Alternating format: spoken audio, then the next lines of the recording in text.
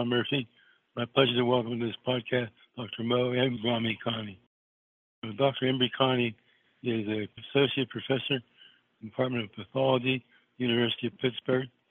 He directs the Laboratory for Synthetic Biology and Regenerative Medicine. His lab combines systems and synthetic biology and achieves a number of goals. His vision is to advance regenerative medicine through integrating systems, synthetic biology. Dr. Emrikani, thank you for joining us. Thank you so much. It's my pleasure. Dr. Emrikani, please give us an overview of your research.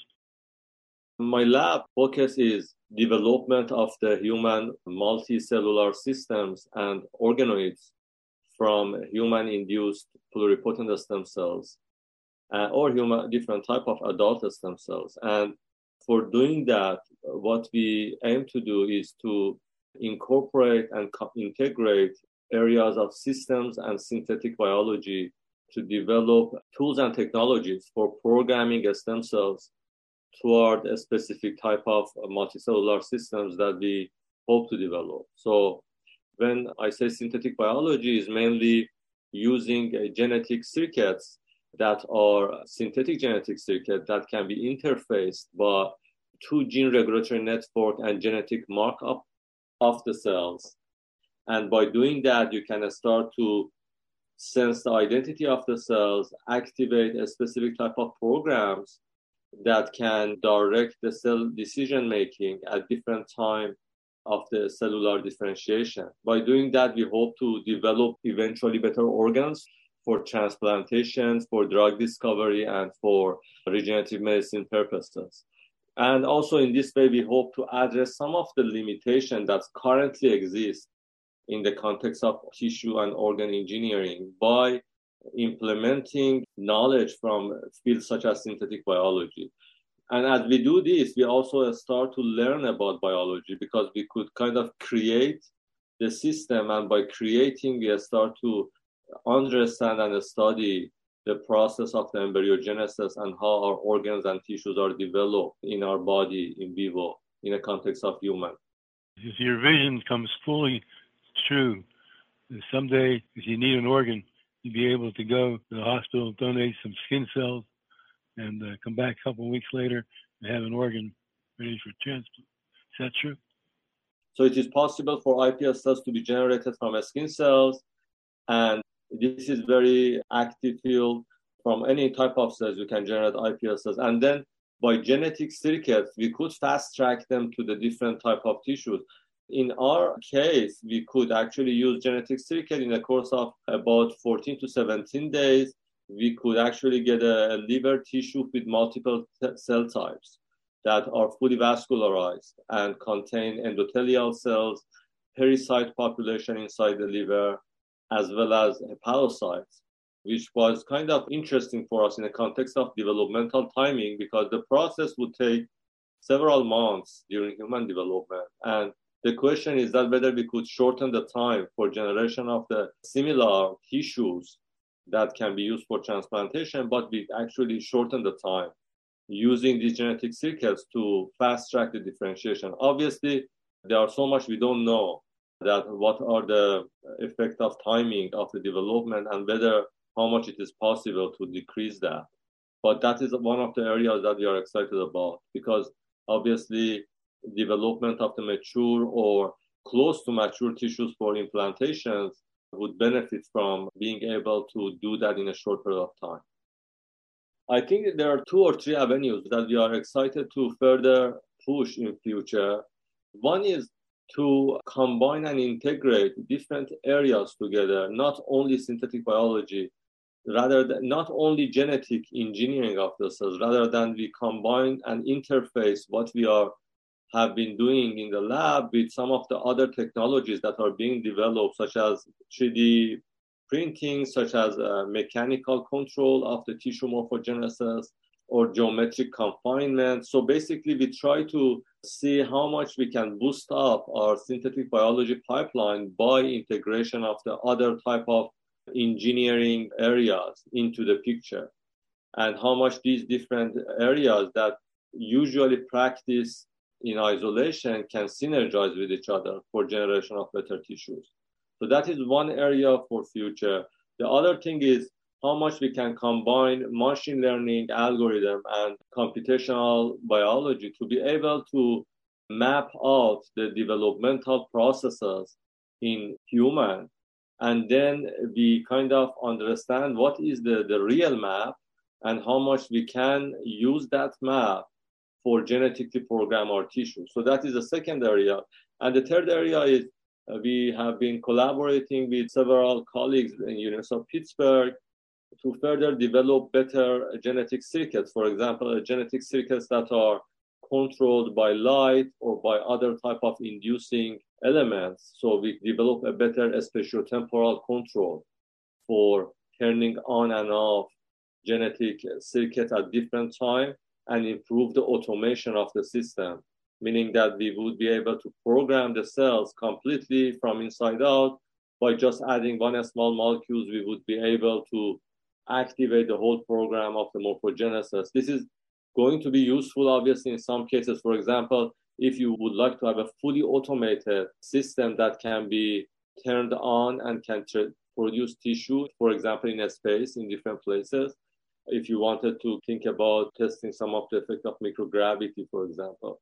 Or in some other cases, basically generation of the self-timed automated systems would be important for robustness and improvement of the tissue manufacturing practices. So these are some of the areas we are moving towards in near future. Yeah, I understand you produce liver organoids. Is that correct?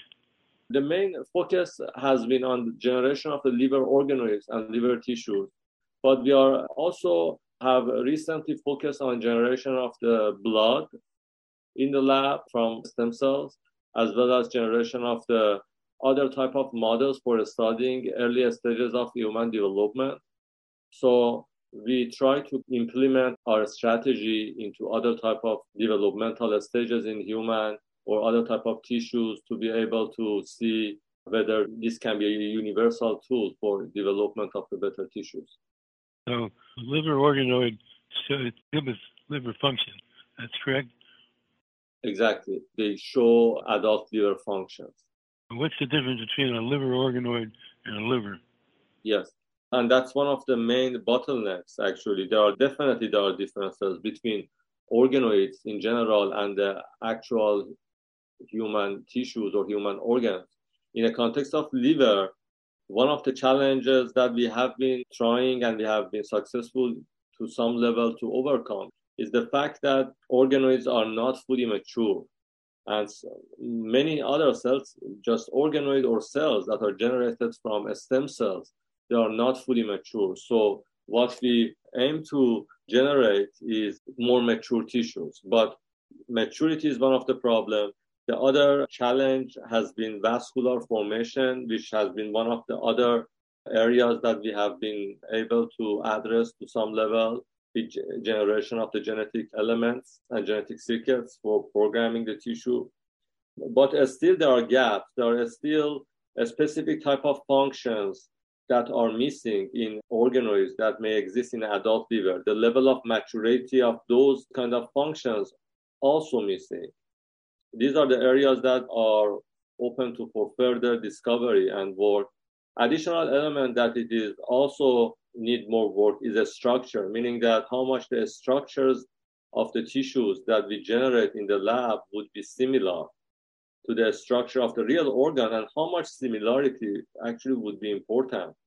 Perhaps some level of functions would be encoded and embedded in the structures that we generate, and it would go hand in hand. But obviously, there might be some understanding how much we need that for generation of the tissues that we go for use for implantation or drug discovery. That would be an important and interesting question. Dr. Emrikani, please tell us a little bit about the convergence of technologies to achieve your goals. The main emphasis, I would think, is converging different type of technologies. So probably none of the technologies would be able to solve all of the problems in isolation. So we need to aim to combine different technologies. Synthetic biology and genetic programming can program the cells inside out, but then we try to use smart ways to control mechanical behavior of the tissues, 3D printing, and in tandem with the computational analysis, both at the level of single cells and at the level of how groups of the cells interact with each other to generate tissues.